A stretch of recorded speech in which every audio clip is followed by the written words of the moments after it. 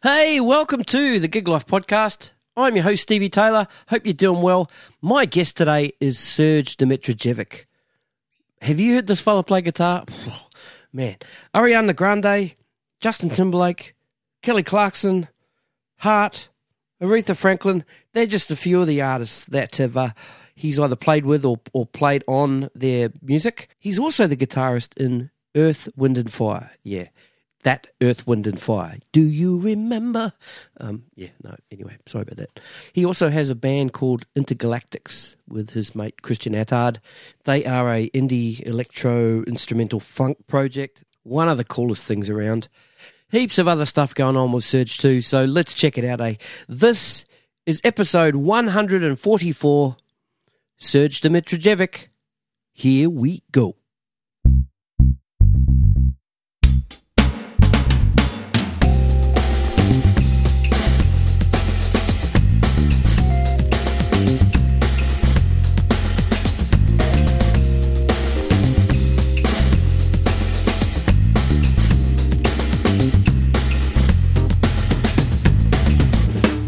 All right, I think we're rolling. Hey, you, Serg. What's going on, man? What's good? How are you, brother? I'm good, mate. Good to see you again. Yeah, you too. So I'm in Sydney and you're currently in LA? Yes, I am, mate. I'm back in LA since the last time I saw you, which is probably just a couple of weeks ago, right? Was a couple of weeks, yeah. We went and watched Modern Artifact, which is Daniel March's band play at Lazy Bones. And yeah, that's the first time we've met, actually. And, I've obviously known a lot about you, but hadn't actually met you, and didn't realise you were in town until that troublemaker Joe Acaria walks in with with you. So, but that was a good night. That we got to hang out the back, troublemakers up the back of the room, eh? Yeah, it was a top night. No, it was really good to meet you too, man. I've obviously heard your podcast, and like I said, a lot of the fellas were talking about you, and especially the troublemaker Joe Acaria, as you said. So. It was good to finally put a face to a name as well, you know. Oh, good stuff, good stuff. So where in LA are you based?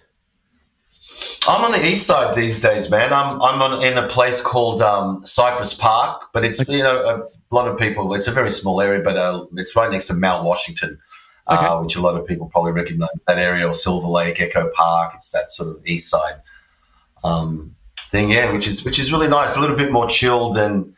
When I first got to the States and living on like the Hollywoods and all that sort of stuff, so it's really, really nice and just chill.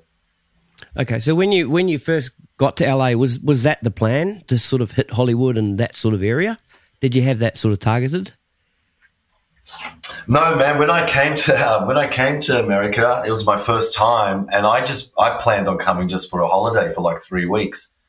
Right. Then I ended up staying. I'm here 17 years later. So no, I had no plans, man. I had just plans to come and hang, and then stuff happened, and I ended up moving here. So yeah, and then I just happened to sort of be a few of the fellas that were here that I knew that I started something with. One of them was living in Hollywood, so that's where that sort of started off right like there, So we'll get into the whole how things sort of happened over there in LA, but what I'd like to get in first is, that I before we hit record, I asked you how to pronounce your last name. So I'm going to give it another crack. So it's Dimitrijevic.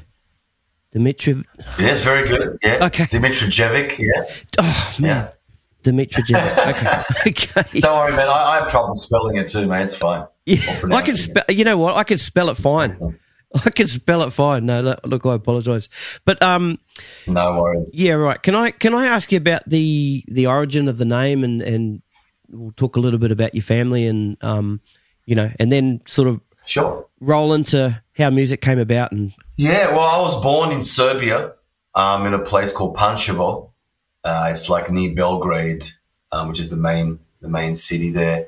It was Yugoslavia when I was born there, and now it's just Serbia. So, I was born there. My parents migrated to Australia when I was 1.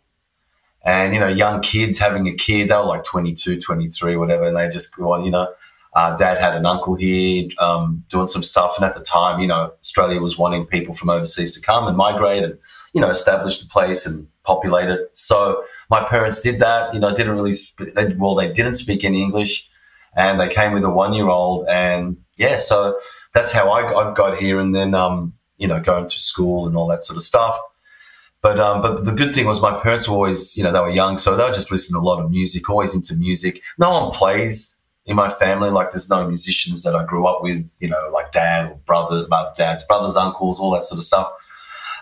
So they were just big fans of music. So there was always music around, people around, hanging out, parties. So I just grew up with just loving that vibe, having all sorts of music, playing from Black Sabbath to Donna Summer and whatever it was at the time. And, Kiss was my actual favorite group when I first really got into music. So I think that started from, my parents just playing so much stuff and eclectic stuff and getting all of that. So that led me into being a massive fan of Kiss, painting my face and collecting all the stuff and, painting my friends' faces and, all that sort of stuff. I was a massive fan, tennis racket in front of the mirror and all those fun things. But and then I got a guitar actually around that age, but I was just very young and I was very shy, and it's a really hard instrument. So I just, I tried, but I just couldn't. I don't know. I just didn't feel like I could work it out. And then my parents got me like a little keyboard, and that was cool because you could hit the notes. But I just didn't have that connection or something. I was listening to Kiss, but they didn't have any keyboards in the band. So I was just trying to work that out. So. But the love for music or listening to music was there early on from the folks, and then that sort of transpired into really loving, like Prince was one of my favorites, and still is my absolute favorite. And then Michael Jackson, Madonna's. Then I got into like all the rock stuff and some 80s metal and all this sort of stuff. So that sort of kind of got me wanting to sort of play again. I was in high school. And there was a friend of mine that just bought a guitar and was taking lessons. And, we were all listening to the same stuff, all guitar-based rock music, And then so he was doing that. He's like, man, you got to check out my new guitar, blah, blah, blah. So I was like, cool, let's do it. So we skipped school. Where we had sport, but we skipped that. So we went to the music store so he could show me this guitar. And, it took it hours. I can remember it was red and it just looked amazing, man. I was just like blown away. I wasn't even playing, but I just thought, wow, this thing just looks so cool, And then he started playing. He was taking lessons and he was playing an AC/DC song, Long Way to the Top. And I'm like, oh, that sounds great, man. That sounds great. And for some reason, I don't know why, I said, oh, can you show it to me? And he's like, yeah, sure. He showed it to me and I don't know what happened, man, but it just felt like all the planets aligned at once and the clouds parted and, I ended up kind of just playing it, and that feeling that I got was just like, I'm like, what the hell just happened, So, I come home and the next thing is like, hey, guys, I want a guitar, So Mum was like, okay, who's got one now at school that you want to be like? I said, no, I promise. There's my friend, but I really want to play. I know I had one before and, but I really want to get into this thing. And so anyway, so I ended up finding a friend that had an acoustic, and I was like, dude, you got to sell me your acoustic if you're not playing it. But I think it was like $50 or something, some Yamaha nylon string. I wish I still had it. It would have been such a great thing to keep, And so I got that, and then, I said to my parents, look, I really want to take this seriously. I want to take lessons, and so I started doing that, and, then that just became that was it. I got the bug and it hasn't stopped, Who were your early guitar teachers? My first guitar teacher was a guy who I still keep in touch with. We're still mates, and his name is Tony Svetkovsky. And I was learning in Hurstville. There was the Guitar Factory, which was a music store at the time, and it was the closest one in my neighborhood because I sort of ended up in my sort of teenage years, early teens, sort of growing up in that area and going to high school in the area. So that was a logical thing. So I went there, and he was really cool. He was just a few years older than me, had long hair, and it's just like cool dude. But he was fantastic. He was a big influence. And I kind of started off the right way, which I liked. Well, there's no right way, but for me it was the right way in the sense of like, starting with learning actually to read music and scales and theory and all this sort of stuff that I really, really am into, have been into because of that. I just love that language of music and all the stuff that goes with it, So he was one, and then there was another guitar teacher who was teaching there as well, a couple of teachers there. And then I got into university and went and studied music there for a few years. And then, I'm still studying and I'm a student for life, man. So, it's a lot of it is just like listening to stuff, learning stuff, and playing with people, and all sorts of getting stuff from all sorts of instruments and all that sort of stuff. So yeah, the influences and the teacher, like I said, was Tony, and it started from there. And yeah, man, I'm so happy it's still going. That's cool. What was the uni you went to? Yeah, I went to Wollongong. Uni. Wollongong Uni. Okay, cool, excellent. So what's the basis of that course down there? Is it like a contemporary music course, or was it a jazz type? Yeah, well, that's the thing, man. That's what I was trying to do. I did the auditions. You got to audition for all this stuff. Well, I don't know what it's like now, but back when I finished high school, I had to audition for like the conservatorium and any other institute that was offering a music program. You had to audition and playing, written exams, oral exams, all that sort of stuff. The sad thing for me, I was really hoping to go to the conservatorium, which was like, as I had I really wanted to do that. I passed all the tests, but unfortunately at the time, my school, the high school that I went to, its overall ranking, I think the score was too low for them to accept me. What? And I was pretty bummed because, they were like, yeah, because from memory, there was a tertiary entrance rank after you did your HSC, which also, it was separate to your HSC then. And then what that meant was that your overall school had a mark, and then that affected your chances of going to certain tertiary institutions. Wow. And so, yeah, it bummed me out. So I know, it was the only reason I didn't get in. But, like I said, I auditioned not just there, I auditioned for Wollongong and maybe one other place, I can't remember. But it was only about 2 or 3 auditions, I think 3. And then, like I said, I didn't get that because of that, and they wrote me a letter, and I was pretty bummed. But anyway, I got into the others, and I chose Wollongong, and I was wanting to go in to do jazz studies and all that sort of stuff, and they had a private program at the Wollongong Uni there. They had a private program, but the thing that happened was once I got in, they stopped funding that program, so that wasn't available to me, and I was like, But anyway, so I know. I was like, oh, well. But I got in, and so I thought, look, I'm going to make the most of it. And then I selected, I can't remember. I changed my major. My first major was music performance and, oh, God, it's a whole bunch of stuff, which was really cool. And then the curriculum changed the second year, and I wasn't really happy how it was going and this and that. So I kind of did the second year. And then the third year, by the third year, I was really working a lot in the scene. So I was just kind of like, what I was going to get as a degree, it just didn't align to where my path was and what I really felt like where my future would lie. But I did get so much out of being in school and just being immersed with kids every day, like me, just all about music, and just that's all it is 24/7, So it was great. It was really cool. Mm. Oh man, that's Man, I'm giving you some long-winded. I love it. I love it, bud. I love it. That's really interesting. That about the whole school score. Like I've never heard. I have not been deep into education. I was I finished high school, and this was in New Zealand in Form 6, which is about year 11, I think it might be over there. That's when my schooling sort of ended, so I'm not sort of aware of tertiary or that kind of stuff. But that's news to me about how a school's overall score, especially if you're a high achiever and you're at that school, like obviously you like you said, you got through the exams and you did everything that was required in the audition. But because your school had a ranking, you couldn't get in. Man, it was totally paperwork, and that's why they were bummed. I was bummed. It had nothing to do with my ability, and it just basically was, this is how it works. And I think it was the first year that this tertiary entrance rank things actually started.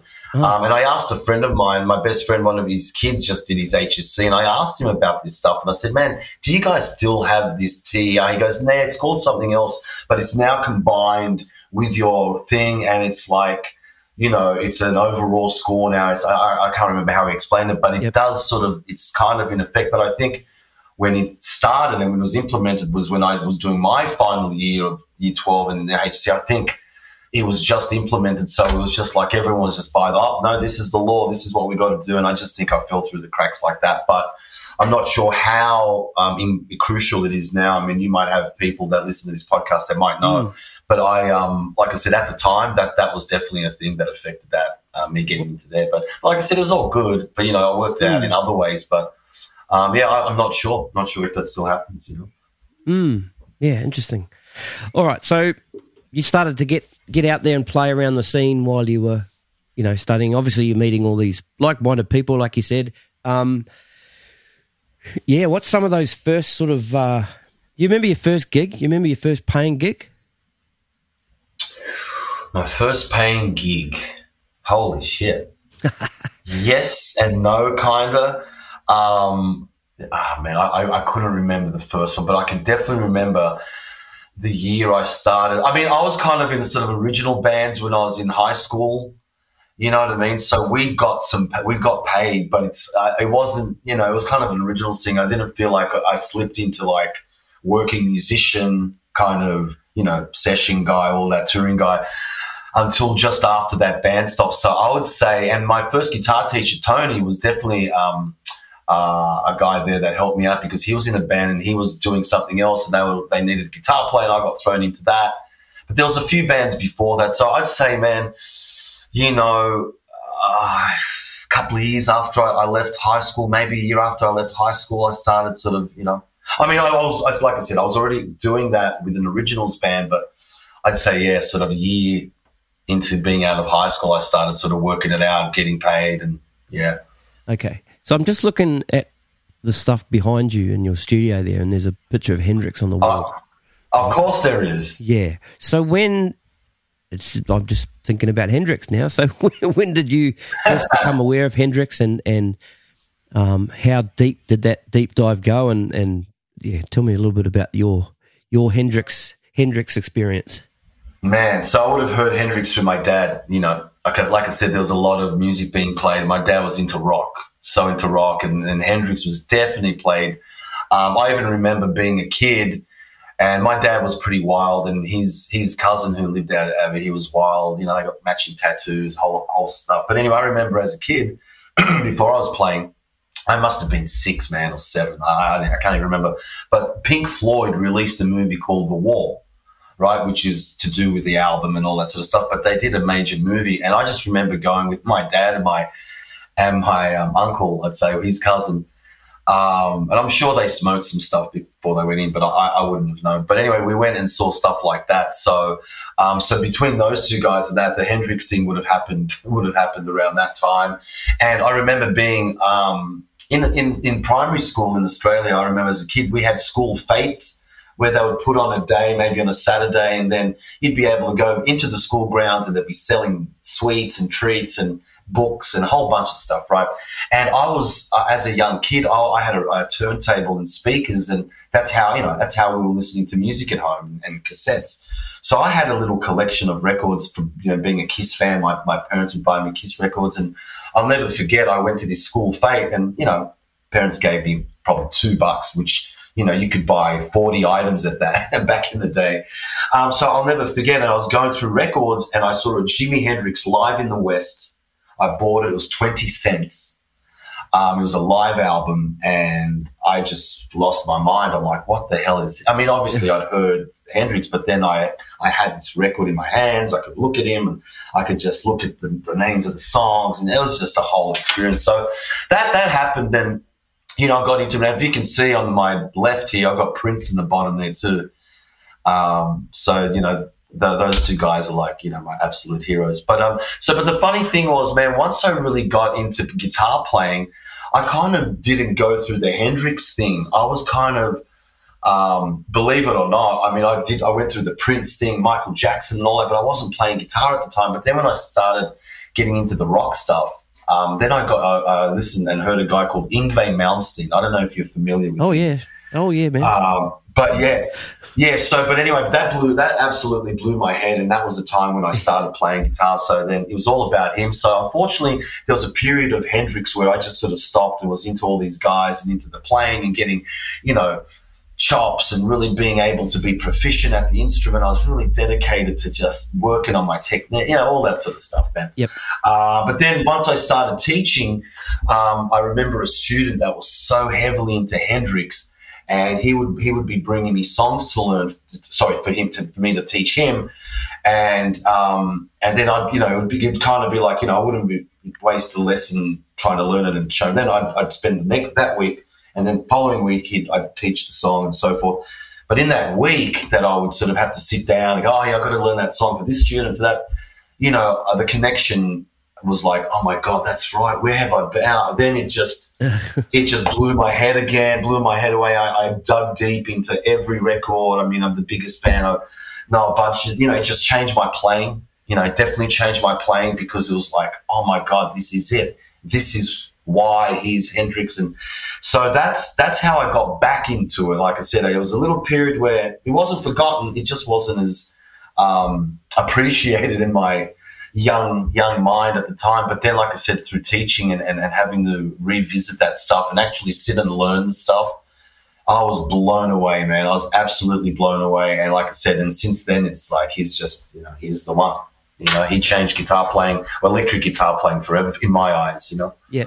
So, Very good. Okay, let's get back to the gigging and that sort of stuff. Okay, so, you had the sort of high school bands, original bands and stuff like that. So when and who were the people that you were starting to surround yourself with to get yourself into the Sydney scene and start doing gigs around town? And because, that's how I sort of first heard about you, and I've heard of a lot of people I've talked to on the podcast. Your name's come up a fair bit because you were here. So do I owe them money?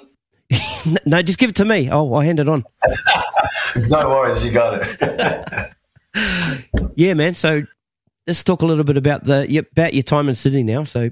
Yeah, so like I said, after high school and stuff like that, and that original stuff that I was doing, man, it was actually an established sort of metal band that I was playing with.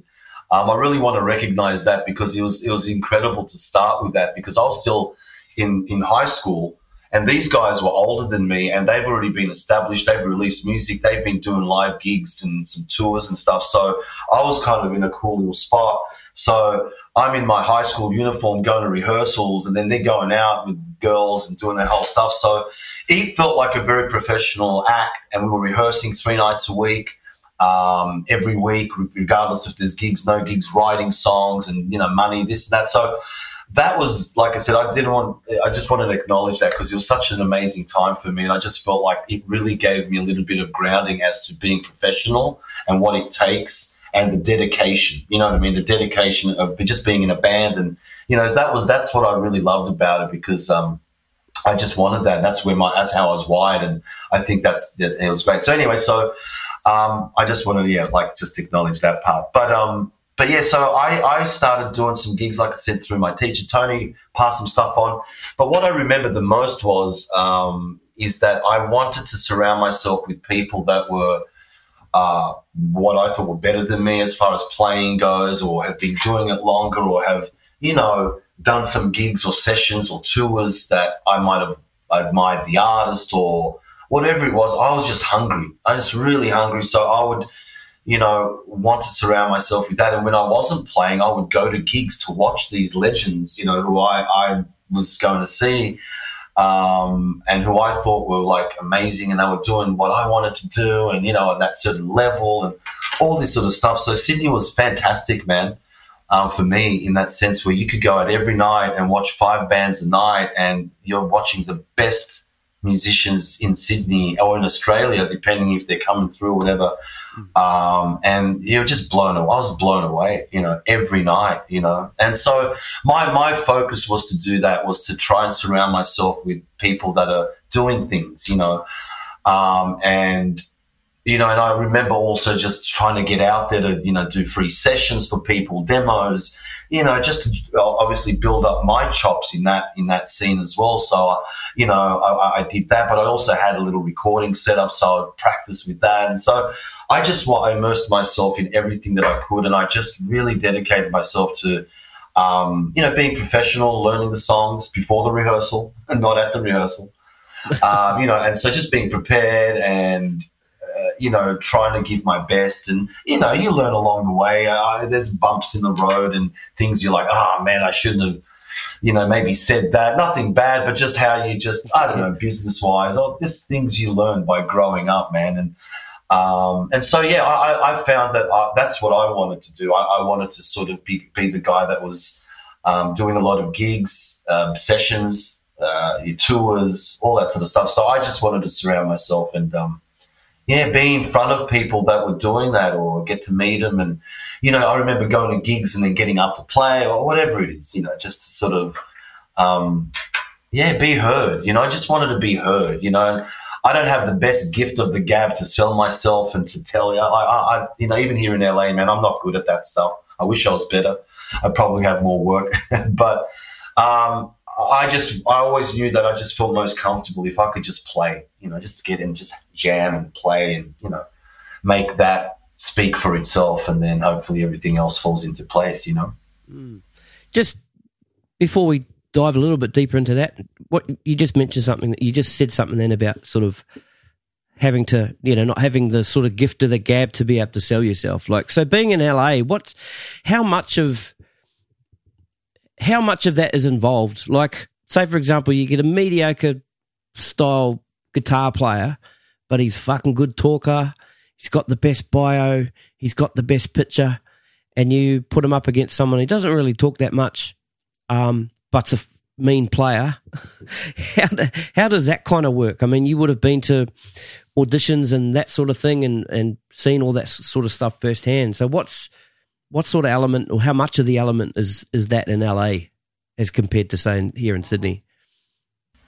Well, the thing in I'll try and answer this in a couple of answers, but I think unfortunately in Australia we've had, and you would have heard about tall poppy syndrome, and it's a thing. It's real, and the thing is, I found it a way of like, it's a challenge. You know what I mean? It's like, okay, well, you got to sort of rise to the top to be seen, heard, all of that sort of stuff. But what I've realized from living in America is the downside of that is it just doesn't encourage sometimes individuality, or, because you don't want to bring someone down that's trying something different. How do you get new artists? How do you get new art? How do you get stuff that's different? You know what I mean? I just find that's the double-edged sword. Like, for me, I took it as a challenge to sort of push through that and go, I'm going to show you, kind of thing.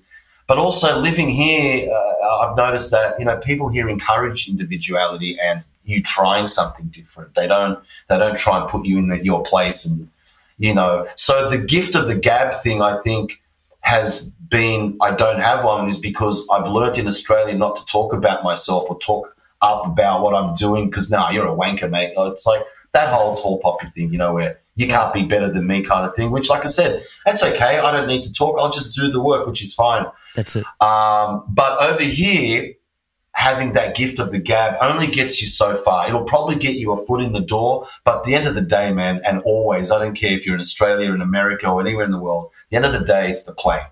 And obviously, you've got to be a cool person because, doing any gig is like 2 hours of playing. Then the rest of the 22 hours, let's say if you're touring, whatever, it's hanging out and being cool. So there's a lot that goes with it. So, but the gift of the gab and talking yourself up thing, it's kind of, it doesn't get you the gig. It'll probably get you maybe a foot in the door because you're so comfortable and, all of that sort of stuff, But at the end of the day, it's a few other factors, I'd say, Very good. All right. So back to Sydney. I'm just trying to lead up to how you jumped on a plane and got over to the States. So, and then we'll talk about all that sort of stuff. So, all right. So, you come out of high school, you're out there now, you're meeting like I said before, like-minded people, but you're going out and you're watching people play, and surely you're starting to get into these circles of all these musicians, based on the people now, obviously. When did the US start to pop into your head that it was time to go over there and check it out and have a hang? Well, I've been fortunate that I got to a point that I was very busy. I was doing a lot of sessions, playing with all the big artists in Australia, and doing gigs everywhere and stuff like that. And, I was so fortunate, so grateful, and I got to a great point, and I was like I said, so happy, so grateful. There was so much work. I was one of the guys. There's a whole bunch of us, but I felt like at that point when I was here, I was one of the guys that was fortunate to have a little bit of that top sort of tier work. Yep. And then, I don't know, I just kind of felt myself being a little, I don't know, complacent or something. I was just like, why am I like feeling a little bit, I don't even know how to put it, but I'm like really excelled in my profession. I've got a great career. Things are going awesome. I'm like, there's nothing for me to complain about. Absolutely nothing. I'm, doing, like I said, playing with all the artists, TV stuff, tours, sessions. I'm like, what else? Like, it's like this, Yep. So, maybe I was just working a lot and stuff like that. So I thought, man, I need a little break. I was just had so many tours back to back. We'll come home and this and that. And I just remember at one point I was like, man, I think I need a little vacation holiday just to sort of have a little break. And then I had a few buddies that were already kind of in LA, and I was like, man, I've never been to the States. I should go to the States. And like, man, it's time. I've been to Europe, I've been a whole bunch of stuff and toured elsewhere with some artists around the place. And I was like, man, I've never been to the States. And like, and some of the fellas that were here were like really close friends, And so I was like, let me do that. I had like 3 weeks. I thought, let me do 3 weeks. I was thinking of maybe going to Japan and catch up with another friend, but I thought, let me do 3 weeks there and just hang and, and then I'll come back, and then I had a year full of work and all that sort of stuff. And so I got there or got here, I should say, to LA, and I don't know, man, I don't know, whatever was going on and the stuff I was just seeing and what my friends were involved in, I was like, man, this is so cool. It's a whole nother energy, a whole nother pace. It's America, LA, it's like I said, it's my first time, so it's all just so fresh and new, man. And so I just, had an opportunity for me to sort of stay, and I was like, do you want to stay and hang? And I was like, why not? So I wanted a change. And so I did. I sort of decided to do that, and, pretty much gave up everything that I had happening in Australia, and moved over here, man. You mentioned the pace was different here, over there. Sorry. So what do you mean by that? Oh, everything's a lot quicker. Like, people, when they want to do something, they're like, let's do it now. Let's get it done. And there's no, okay, so let's get together on Friday. We'll talk about it. And then next week we can. It's like, no, we're talking about now. That's it. It's so the pace of just everything being everything happening is, I feel, a lot quicker. And I think that's also just due to a lot more people, in the place. And, it's just a cultural thing too, I think, But over here, I just felt like the pace was like, holy shit, you've got to be ready. You got to be in there. And I feel that till this day too, man. Like, if I don't feel like I'm busy enough, I feel like, man, I feel like I'm out of the loop, or I'm not, working or whatever it is. So it's same with me, man. I think we might sort of think the same way. I've got to be busy doing something. I have to have something going on, otherwise, I just fall apart, man. Yeah. Yeah, no, I hear. I hear, bro. So, yeah, man, that's the difference I find here is that, and I think, like I said, it's a lot more people, and the culture's different. We're a little bit more laid back, which is fantastic and awesome. But that's the pace of Australia. So when you come here, you definitely notice the thing where it's like, man, people want to get stuff done now, So, which is cool. I like that, Okay, so went over there initially for 3 weeks, decided that you were going to stay, right? you would have had to make some calls back to some artists or whatever you had lined up back home. How tough was that? Oh, yes. and it, you know, was there? You don't have to name any names or anything, but was there any sort of pushback from any of those calls that you made, or everyone's like, "Oh man, this is fantastic. Good luck to you, Serg"? Man, to be honest with you, everyone was a bit shocked because I wasn't talking about moving to the States or anything. That was never ever any conversation I've had with any friends or anybody or even a girlfriend at the time, whatever. I never had that talk. So for me, it was kind of like when I started making those calls, people were like shocked. They're like, "You're joking, right?" I'm like, not really.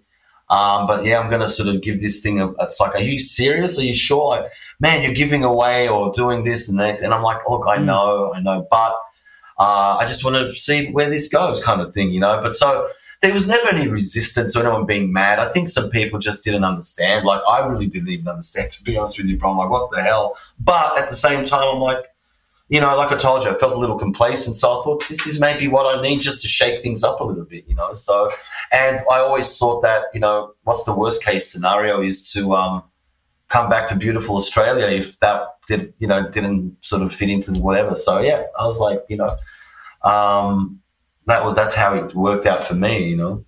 So yeah, people just go, "What the hell? Are you sure? Are you serious?" But everyone kind of got it. But I think, you know, a couple of years in, people are still sort of going, "Well, he's still there, or he's still going to be doing this thing," and you know.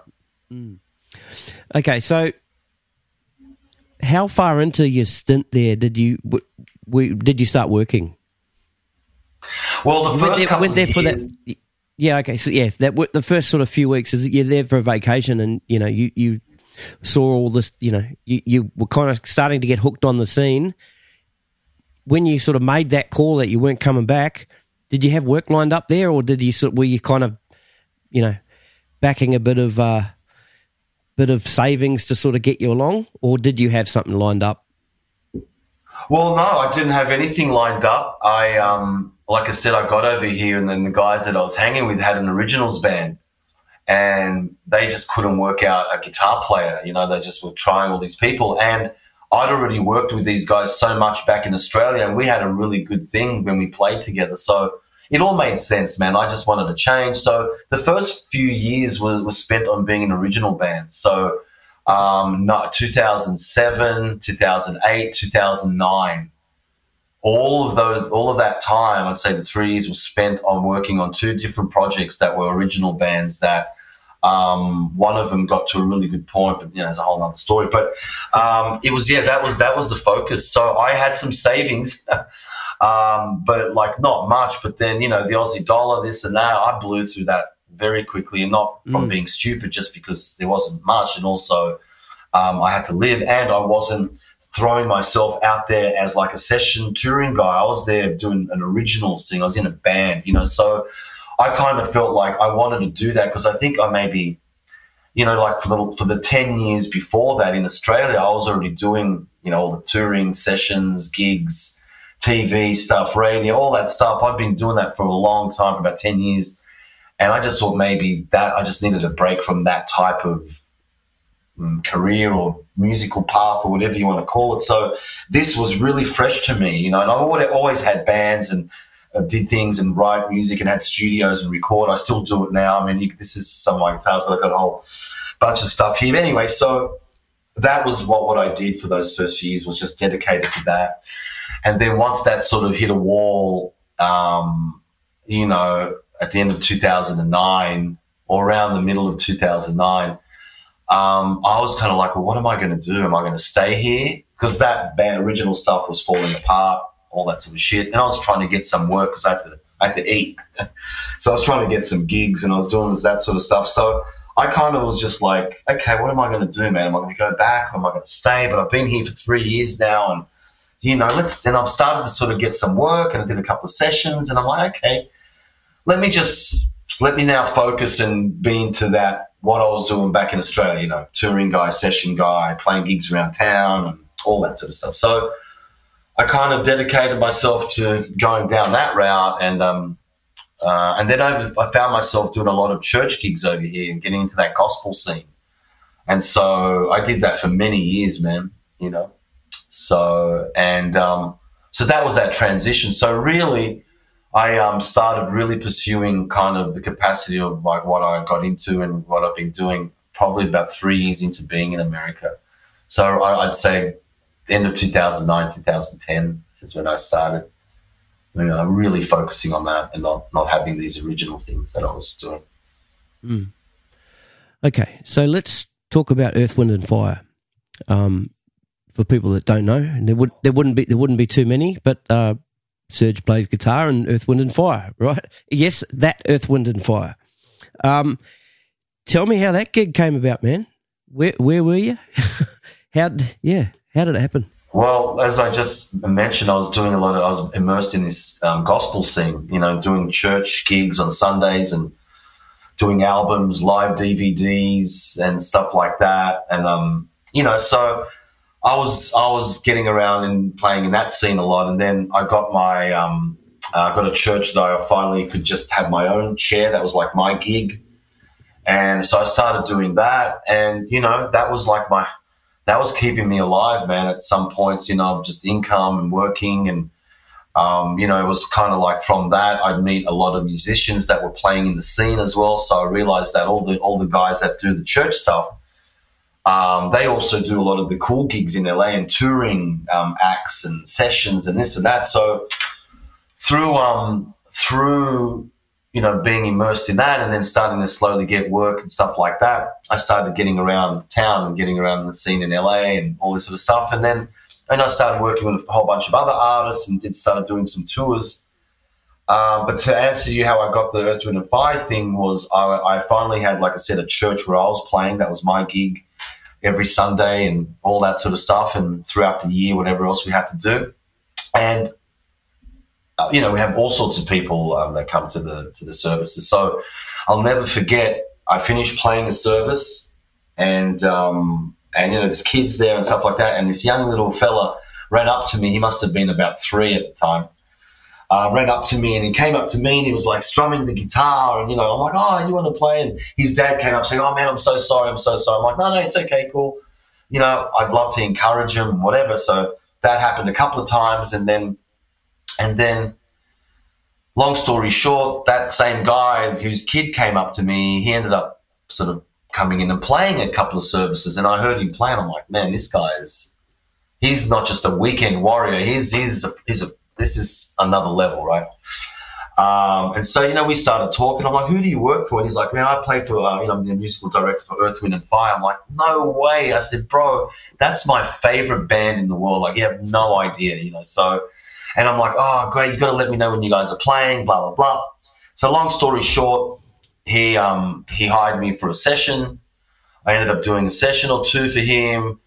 And, you know, this went on for a couple of years. I was already touring, doing some other stuff with other bands. So sometimes I wasn't at church because I'd be on the road and I'd come in. And then 2014, it was March. I'll never forget. I came in, I was on the road, came off the road and came into church. It was a Thursday night rehearsal. That was the thing. We had Thursday nights rehearsals. Sundays we had the 2 services.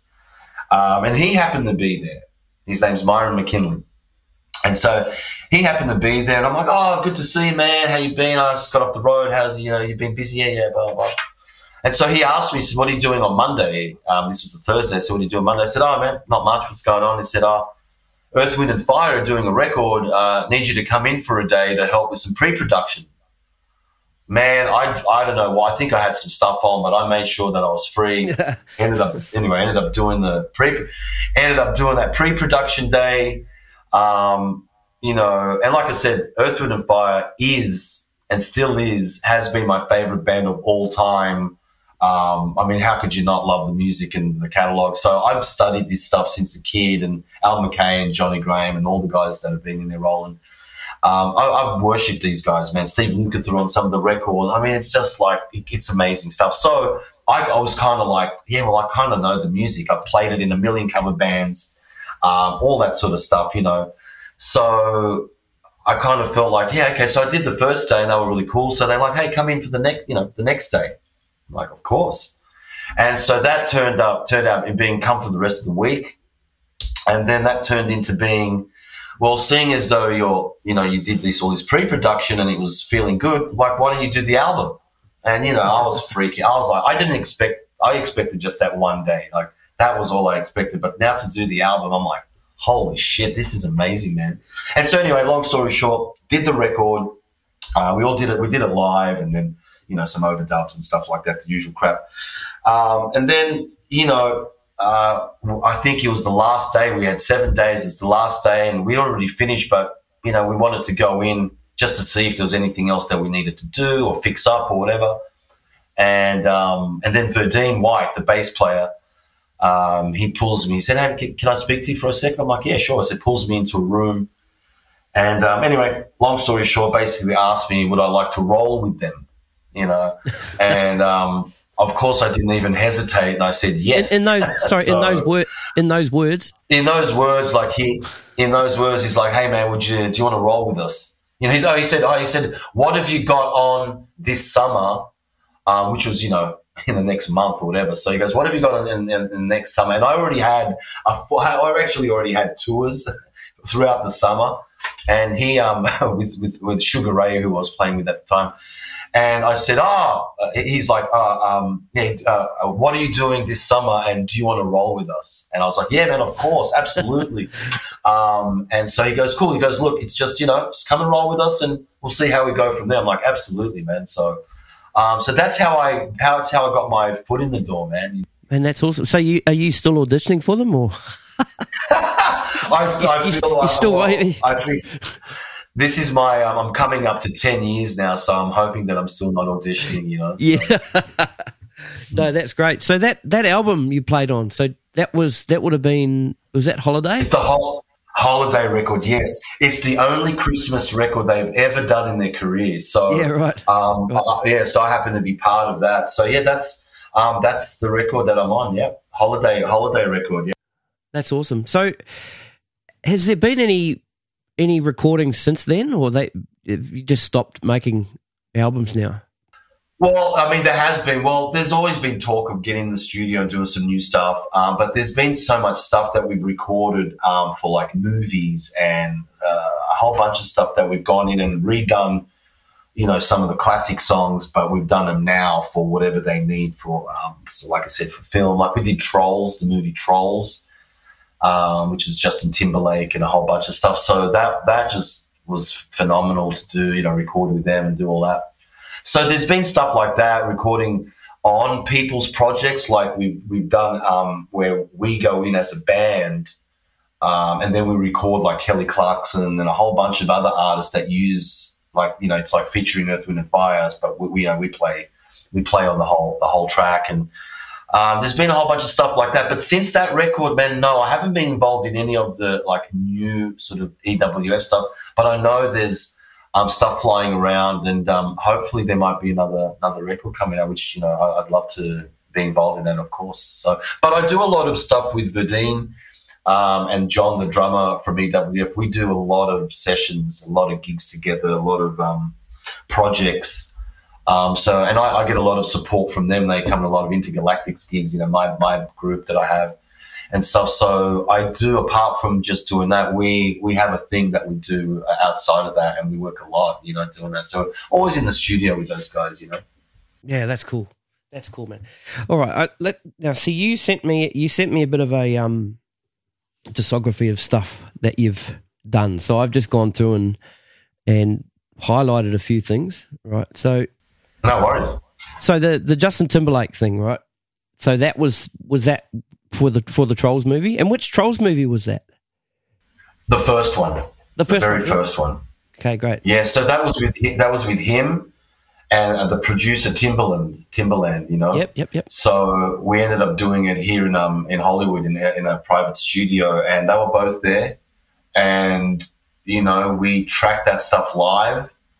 And we even got Larry Dunn, the original, or one of the original keyboardists from Earth, Wind and Fire, came in and played on that, because we did a version of September that's in the movie where Justin sings on it as well, and the female lead in that as well. I can't remember her name, man, but she's a big actress, and she's the head, one of the lead voices. Yeah, I can picture her face. Her name. She plays Poppy.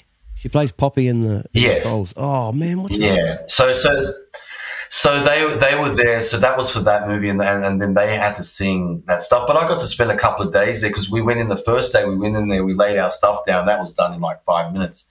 And then I just got to hang, got to hang with Justin and listen to me, like he's my mate. I got to hang with Justin Timberlake and Timberland, and we got to hang in there. And then I got to also just watch them work, which was so beautiful, man. And, and just have conversations with, just sitting with them on the lounge and just talk. Because I'm a fan of Justin Timberlake, so I love his records, man. And obviously Timberland, I'm a big fan of his productions, going back from Missy Elliott and all the stuff, Aaliyah, you name it, man. So I'm a huge fan. I'm a huge fan of the records, of his solo stuff. So I got to ask some questions, and then I got to, then he was telling me, he goes, check this out, man. This is how we come up with tracks. And then there's Timberland, beatboxing, creating. It was fantastic. And just the camaraderie they have with each other as well. And they were the most respectful, most coolest guys ever, you know what I mean? So that was a really great thing for me, just to be around that too, and just to see how those guys work at that level, how they kind of create as well. And it's no different to anyone else, man. Everyone's got their method, but it was just awesome to be in the room with people like that, You got Heart here as well. Yes, I played with Heart, yes. My brother, Christian Attard, who was one of the guys that was here that I moved over kind of almost with and for, and then he and we've got our band together as well, Intergalactix, which I'm sure we'll get into. But he's my bestie. We've been friends for over 20 plus years. And he's an amazing bass player, musician, all rounder, top guy. And so he scored the gig with Heart, because the guys we had this original project together, and we had these 3 guys managing us who run this amazing studio. And one of the guys, who's an Aussie guy, Rick Markman, he was playing for Heart. He was the bass player for Heart, but he had to kind of pull out because his the studio that they run is a TV and film production studio. They work a lot and only on TV and film, so they were getting a lot of work. So he had to kind of bail out, and we were obviously on their radar because they were managing us and stuff like that. So he naturally got Christian an audition, and he got it. And so Christian was off doing Heart while we had our original bands, and then that finished, and he kept doing it. And then what happened was Heart and Def Leppard were on tour, doing a tour around the States, and Nancy Wilson broke her wrist.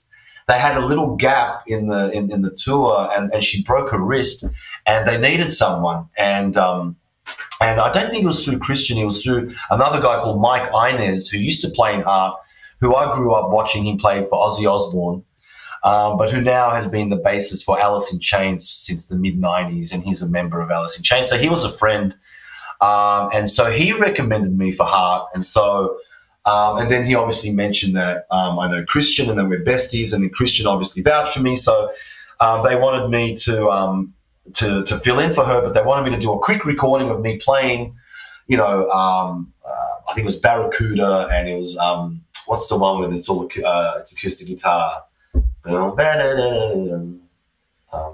Magic Man or something. I can't remember. Anyway, it's been a minute. So anyway, so I did that, got the gig, and then next minute I'm on the tour bus with Christian, and we're touring America, playing in the same band with Heart, who's a legendary band who I'm a fan of and I grew up listening to. And now I'm on stage with them. There's Ann Wilson singing, Nancy Wilson on stage, and my best friend Christian's on bass. We're rocking out, and I'm just going, this is the best. And then, we're on tour together, same tour bus. And I was only supposed to do maybe a couple of weeks, but I ended up doing the month.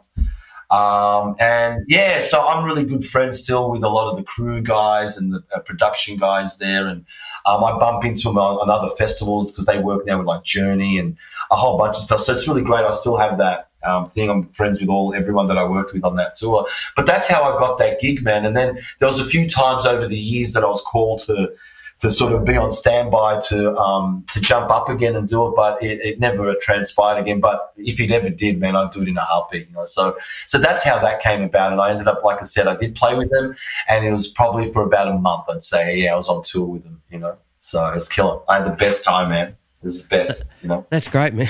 You got a big smile on your face when you're telling that story. Yeah, man, it's just great, like, I'm just thinking back, going, like, what are the chances that, you know, then you're there with your best mate as well, both Aussies, having the same experience, like, it's just killer, you know. I was just so happy and grateful and fortunate that could happen, you know.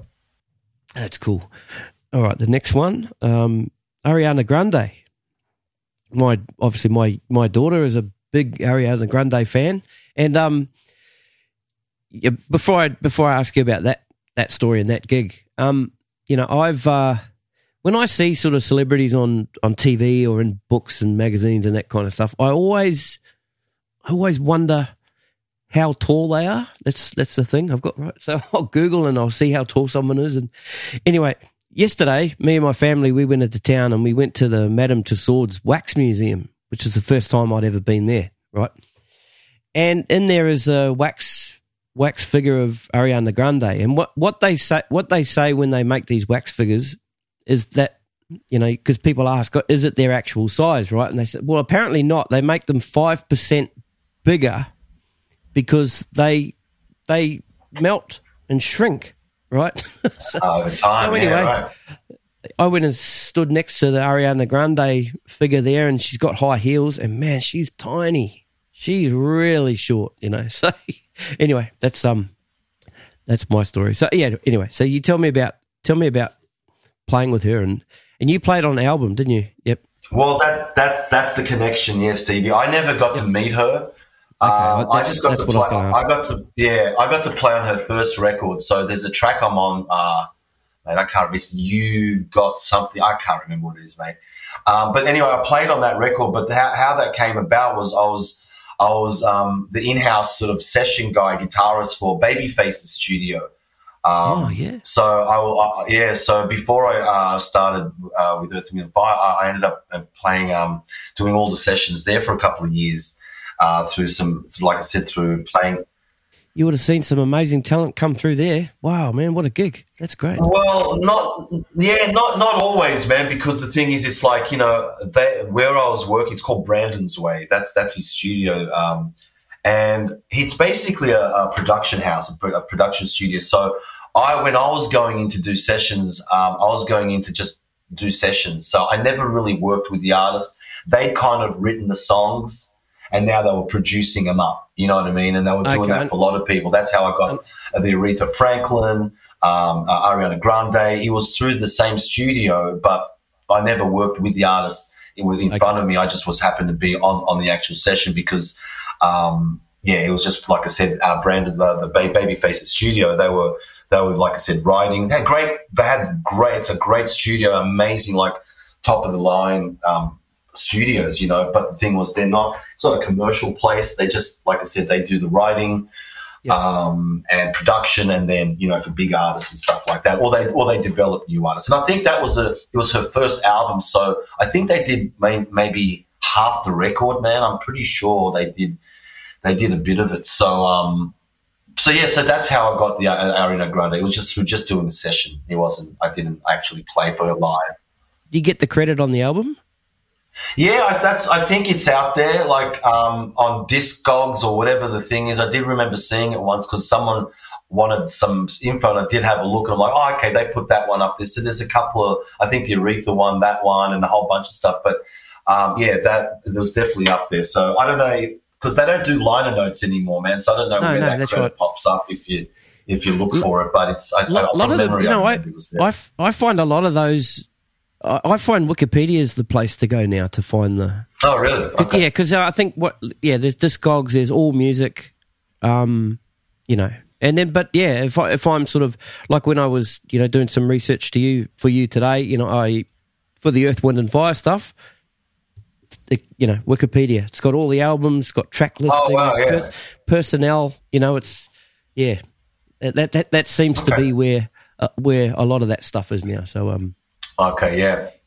All right. Well, let's talk about Intergalactix now. So, people that don't know what Intergalactix is, it's Serg and Christian's.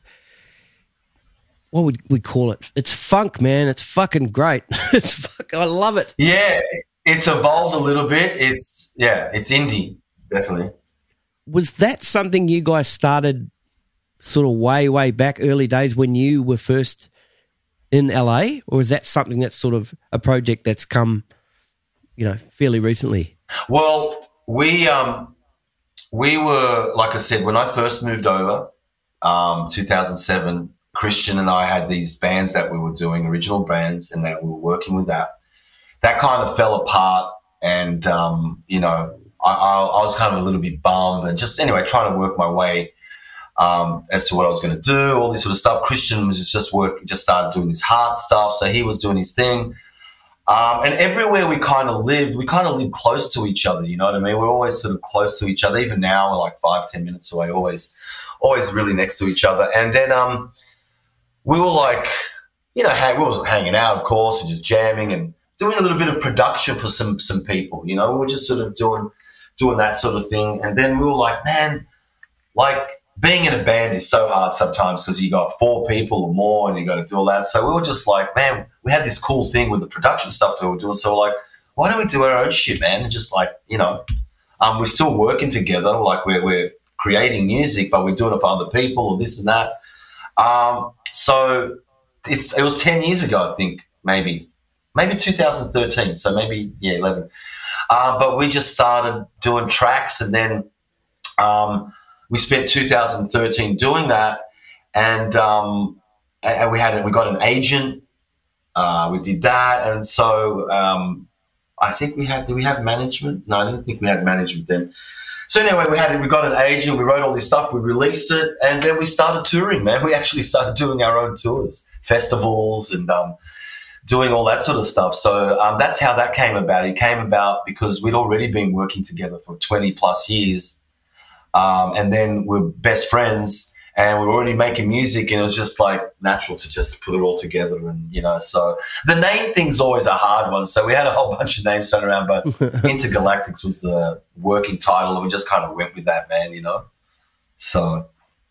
Do you find with that name, because I think people, when you hear the name Intergalactix straight away, unless you see how the name is spelt, people are going to type it in as, Galactic. I know. It's one of those names where you could, people go and look for you and they can't find you. I can't find you, mate. So Nah, I know, man. So that's why we've been shortening it to IGX. So right. That's very so good. we sort of tag IGX. But the thing is, it's like, you'll see it. And the thing is, there's a lot of people like, oh, Beastie Boys, And it's like, well, no, that's a great song, but it's not anything to do with the Beastie Boys. We were kind of like, I'm a massive UFO guy, man. Like I've been into this stuff since I was like 7. So I am beyond into the whole thing. So, and we're both into a little bit of space stuff like that. So it was kind of like just throwing out names. And like I said, the first images of when we started and the artwork that we were doing was all sort of like, 80s, like sort of modern, like this sort of stuff. And the girl that I'm wearing, the artist, Tisha Nagel or whatever, the classic 80s artist. But we were kind of thinking that stuff, but with the UFOs and all that. So the name was kind of, we were keeping it like that. But then, and the first few releases that we did, our first few EPs and all this sort of stuff that we have, Christian singing on them. They're songs. They're all, they're like electro funk, indie, but electro funk sort of stuff. And then in the last few years, when the pandemic hit, we went and recorded a couple of albums live to tape in Austin, Texas. Sorry, not in Austin, but in Texas. And it's instrumental. So the last couple of records and this new record that's coming out is basically instrumental music, So it's a little bit of a change. So, so I don't know what to call it anymore, man. I'm like electro funk instrumental. I don't know. I don't even know what to call it. So I was looking at some videos and stuff online yesterday, just doing a bit of research and stuff. And you mentioned that early Intergalactic stuff, Christian singing on it. Yeah. One song I came across, the music video was actually a whole bunch of the cats here in Sydney, right, playing along and singing along, and it's like a whole bunch of friends sort of, yep. have done a recording, and it's all been put together into this video. I think it's fucking great. Yeah, the song's called The Now. Is that the one you're talking about? I think so. Yep, that's the one. Yeah, so that was our idea, was to just try and involve people, and also if you look at the video, we had one massive party at Christian's place. We moved all the furniture. We had, like, I don't know, man, we had too many people in there, but we made it just fun. And then we got people to just, send us some stuff, like just send us videos of themselves miming to or playing to or whatever it was. And then we compiled it. So it was a lot of fun. That was a lot of fun to do, man. It's a cool track too. That was also produced by Maxwell and Dutch Duke. Yeah, so we wrote that and obviously played on it and stuff, but they produced that track. Yeah. Yeah, right. That's fantastic. So the new so the 2022 album, Evolution of, right? So was that so that was one of the albums that you recorded live to tape in Texas, is that right? Correct. Yeah, absolutely. Yep. Yeah, it's kick-ass, man. I've been listening to the album the last couple of days. It's really cool, man. It's just that. Thank you. And what you guys were doing too is you were it was like these little short videos you were doing on Instagram. Yes, Living a Tuesday. Living a Tuesday, that's right. So just you two guys. Sometimes you're in the same room, sometimes you're not, but you're just playing. It's just a riff, or I don't know if they were parts of songs that are going on albums, or they're just sort of jams you came up with. But I tell you what, that shit got me through COVID, man. I would wake up. Oh, wow. Get on Instagram and see that, and just shit like that makes you smile, man. It makes, it was fantastic. Oh, that's so great to hear, Stevie, man. So basically, when we started in 2019, and we called it Living a Tuesday because we were dropping them every Tuesday, and we said no covers. We're not doing covers of any songs. Each week is going to be a fresh new idea. I mean, not all of them are the best, but what we did that consistently for a couple of years, and then. Or actually maybe a year and a half, because then COVID hit, but we had enough options of these ideas that we put down, which were all new and fresh and our creations. And so we then took the best ones that we liked and then added and wrote to those and made them, what you hear now on that first record and this next record that we're dropping. But yeah, definitely started from that, man, Living a Tuesday. And that's how we ended up doing a festival in the Philippines just before the pandemic hit. And we're actually going there again now in March, middle of March, to do the same festival. Basically, it was the guy that runs it, Miro, runs the festival. He's been running for over 10 years. He loved our stuff from those videos. So it was just uncanny how we got this gig and how the attention for that. And we've started doing it again. And the last video we dropped, not the last one, I think the one before, man, we're over 60,000 views or something like that, and it's just organic. And I'm like, how the hell do we even do that? So there's something about those things. I don't know, man. But like I said, our whole thing is we're not doing covers or other people's music. We're just going to do these little jams, and then just put them out there. Yeah, I just think they're just produced so well. They sound so good, but you're also hooked into the fact that. You're both just grooving, man. You're having a fucking great time while you're sitting in a room and playing this music together. It's fucking great. I love it. Yeah. It's really good. It's infectious, and it's making me smile just sort of talking about it and thinking about it. So, oh, that's awesome. That's good to know, man. But when you see us that we're the camera split, it means that we're both on tour or one of us is on tour and we just can't be in the same room. So we just still make it work, though. Oh, it works, man. Yeah, it's a lot of fun, man. It's a lot of fun, and we're having a ball with it, That's cool. So tell me about. Well, actually, before I ask you about the new album, one thing. I'm not a guitarist, right? I'm a drummer, bass player, podcaster. Nice. The Gibson Les Paul is not really synonymous to funk music, right? But that's that's kind of your signature, I think. Right. I mean, you just play, well, from what I've seen, you just play all that stuff on a Les Paul, right? So can you tell me how that came about? And was it by design that you grabbed the Les Paul, to play funk music with, or is it actually the way that that's your sound. Does that make sense? Well, yeah, it does make sense. The funny thing is, man, the funny thing was I have never been a Les Paul player. Like I played the Les Paul on that Holiday record, right? For EWF that I mentioned. That was the first time I kind of played the Les Paul that much on a record and whatever. And then when I got the gig, that was the guitar that just made the most sense because the other guitar player, Maurice O'Connor, he plays more of a Strat style guitar, and Al McKay always played like a 335, right? And so I was like, well, okay, I'm going to play the Les Paul, but I had to be. So this sounds so weird.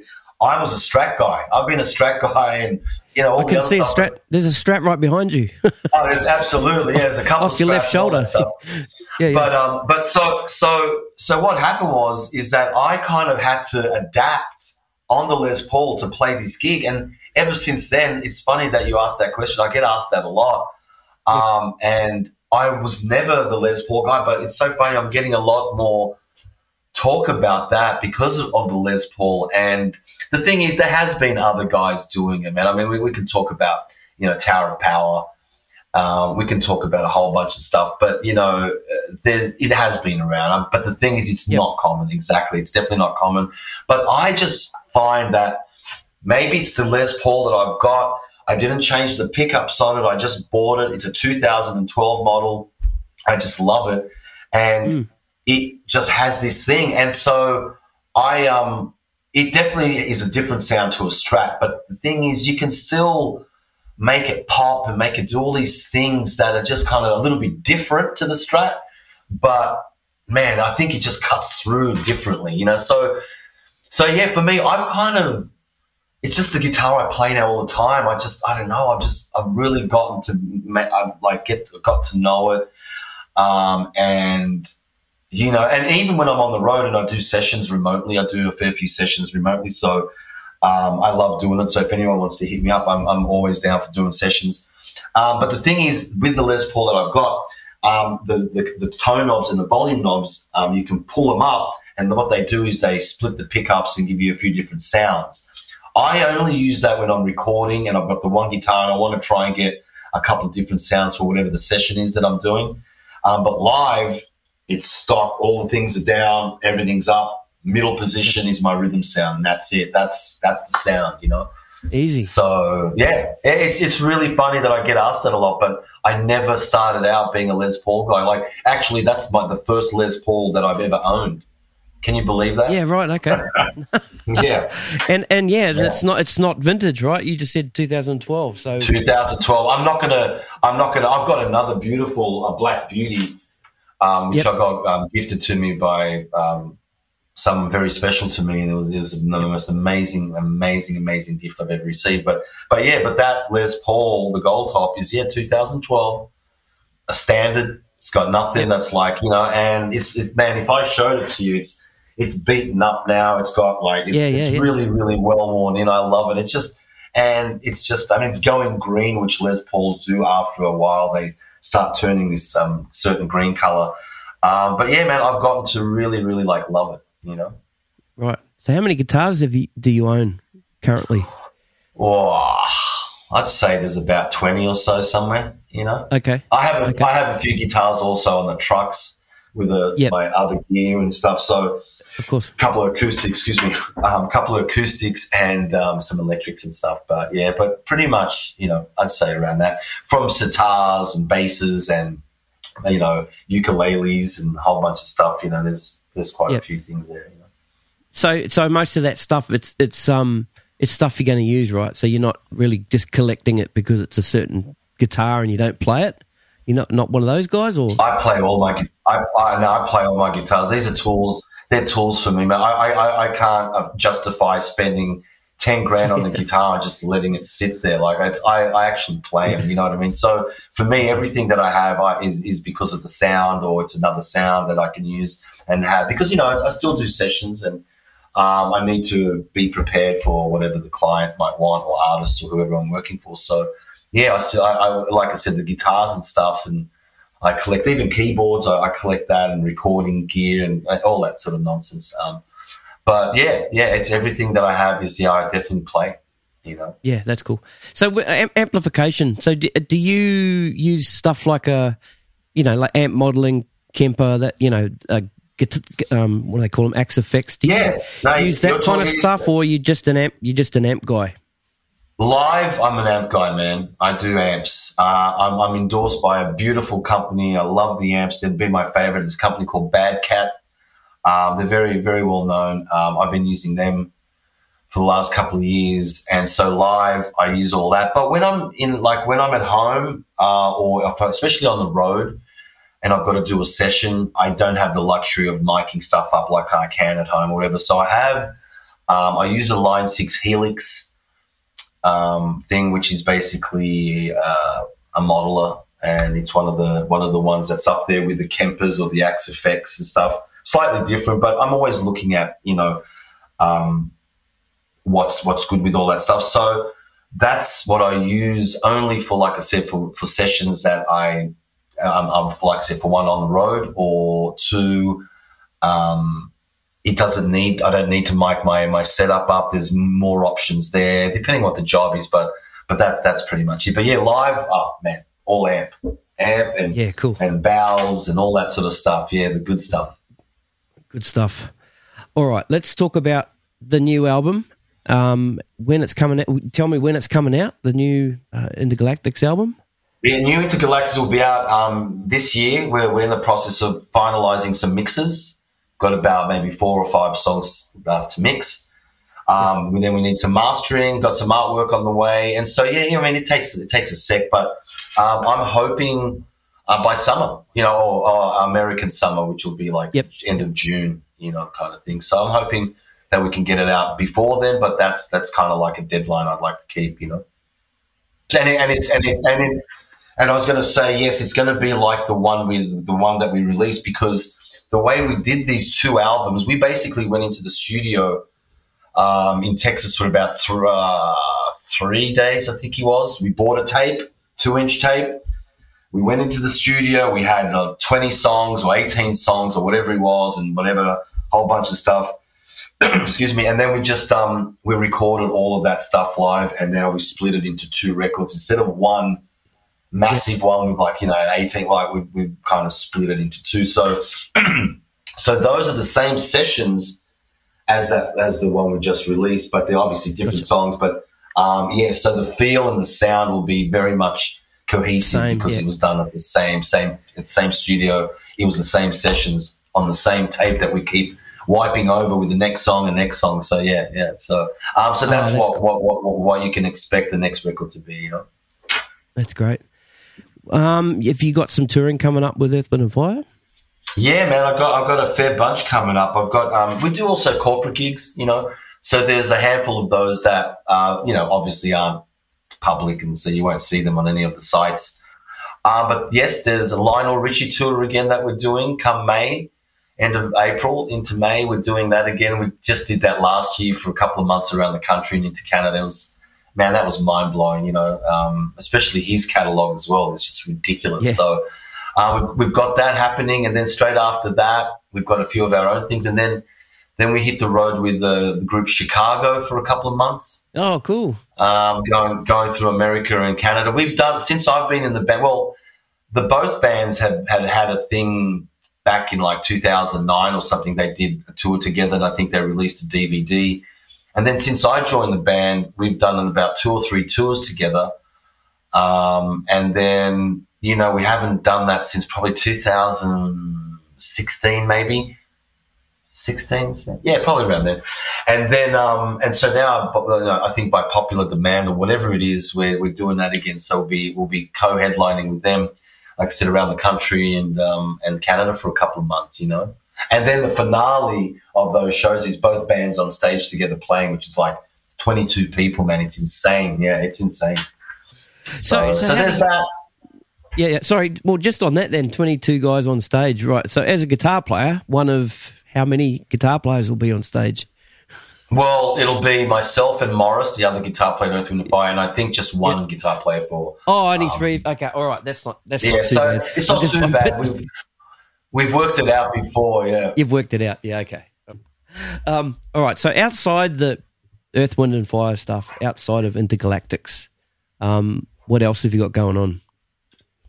I'm in the process of just writing and recording. I haven't done an EP of my own stuff, just guitar playing sort of stuff, So I've been really trying to work on that to get that out because it's everyone sort of asks, and I'm like, I haven't done. I've always played on other people's, or even with Intergalactix, it's very specific as to what we do with that. But I listen to so much music, man. I'm into everything, so I just want to, I need to get a little EP out of my just guitar playing stuff, self-indulgent guitar playing, no just shredding, rules, just whatever I feel kind of thing. Yep. Maybe, I don't know. I don't know. Some of your Malmsteen stuff. Style. Yeah, that's right. Absolutely. I got to get back to my Steve Vai and Yngwie Malmsteen roots, Yeah. But yeah, so that's what I've been working on. I've just been sort of coming up with those tracks so I can have them ready to release. I've just been working on that stuff slowly. So I've got that. A lot of stuff with Intergalactix. We've got a lot of shit that we're going to be doing. I do a lot of art and stuff like that. I want to start getting some of my art that I do and stuff on my website. My website's just been sort of getting that together. So once that's done, it's the same handle as my my Instagram name, which is Serg D Music. And so, so I'll post that. But yeah, so like I said, my website, I'm working on that. That's almost done. And once I get that up, I'll be able to sort of post more stuff and just more content. And like I said, I want to have a little store there where I can sell some stuff that I've been just doing in my spare time, artwork and anything like that. So yeah, man, just a few things, just trying to stay busy, and practicing. Yeah, just always practicing and trying to stay on top of that, So yeah, right. So how often do you practice? And when you're practicing, are you practicing for maintenance, or are you working on, you're working on concepts? Oh, I think it's all of the above. I try and play every day. Every day. So the thing is, sometimes it's like I was just in Australia, as you know, when I met you, and when I do that, like the end of the year or the beginning of the year, I will take some time off from playing because it's like I need to live life and experience it. So when I get back on it, I've missed, So I mean, I still, even when I was in Australia, I still had my guitar that I'd play at night, but it's not like every other day. But there were some days I didn't. So for me, what I like to do is that I'd like to stay, in good maintenance, So I will always try and just, do that. But then there's things that I do work on for sure, man. Always trying to get better or just trying to open up concepts, ideas. I watch a lot of stuff online, man, and YouTube, and just sit there and, I'll watch guys playing, oh, that's a good idea, or what the hell are they doing? I'll try and learn that stuff or whatever it is. But it's really different every day, because like now, once I get off the phone with you, I've got a couple of rehearsals tomorrow and Thursday, and then I've got a lot of songs to learn. So I'm just going to be like last night till 1 a.m, and now after I get off the phone, there's just going to be learning songs. So I'm still playing, but it's a different type of thing, where I'm actually playing and learning these things. So that's what I'd like to be consistent, So, otherwise it's like when you don't play for a while, it's like, oh man. I feel like you need to spend a day just doing like exercises and just warming up techniques and all that sort of stuff, What about you, man? Are you playing? Are you still doing stuff? I haven't actually actively played drums in a couple of years now, but I did have a bit of a hit out on Boxing Day. Got to have a jam with some friends, which was great fun. Good. But yeah, the thing,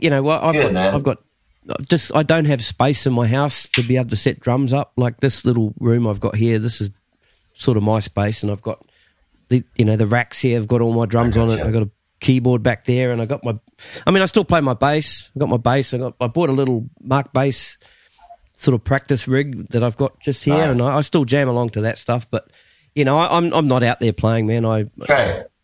It'll come back, but at the moment, nah.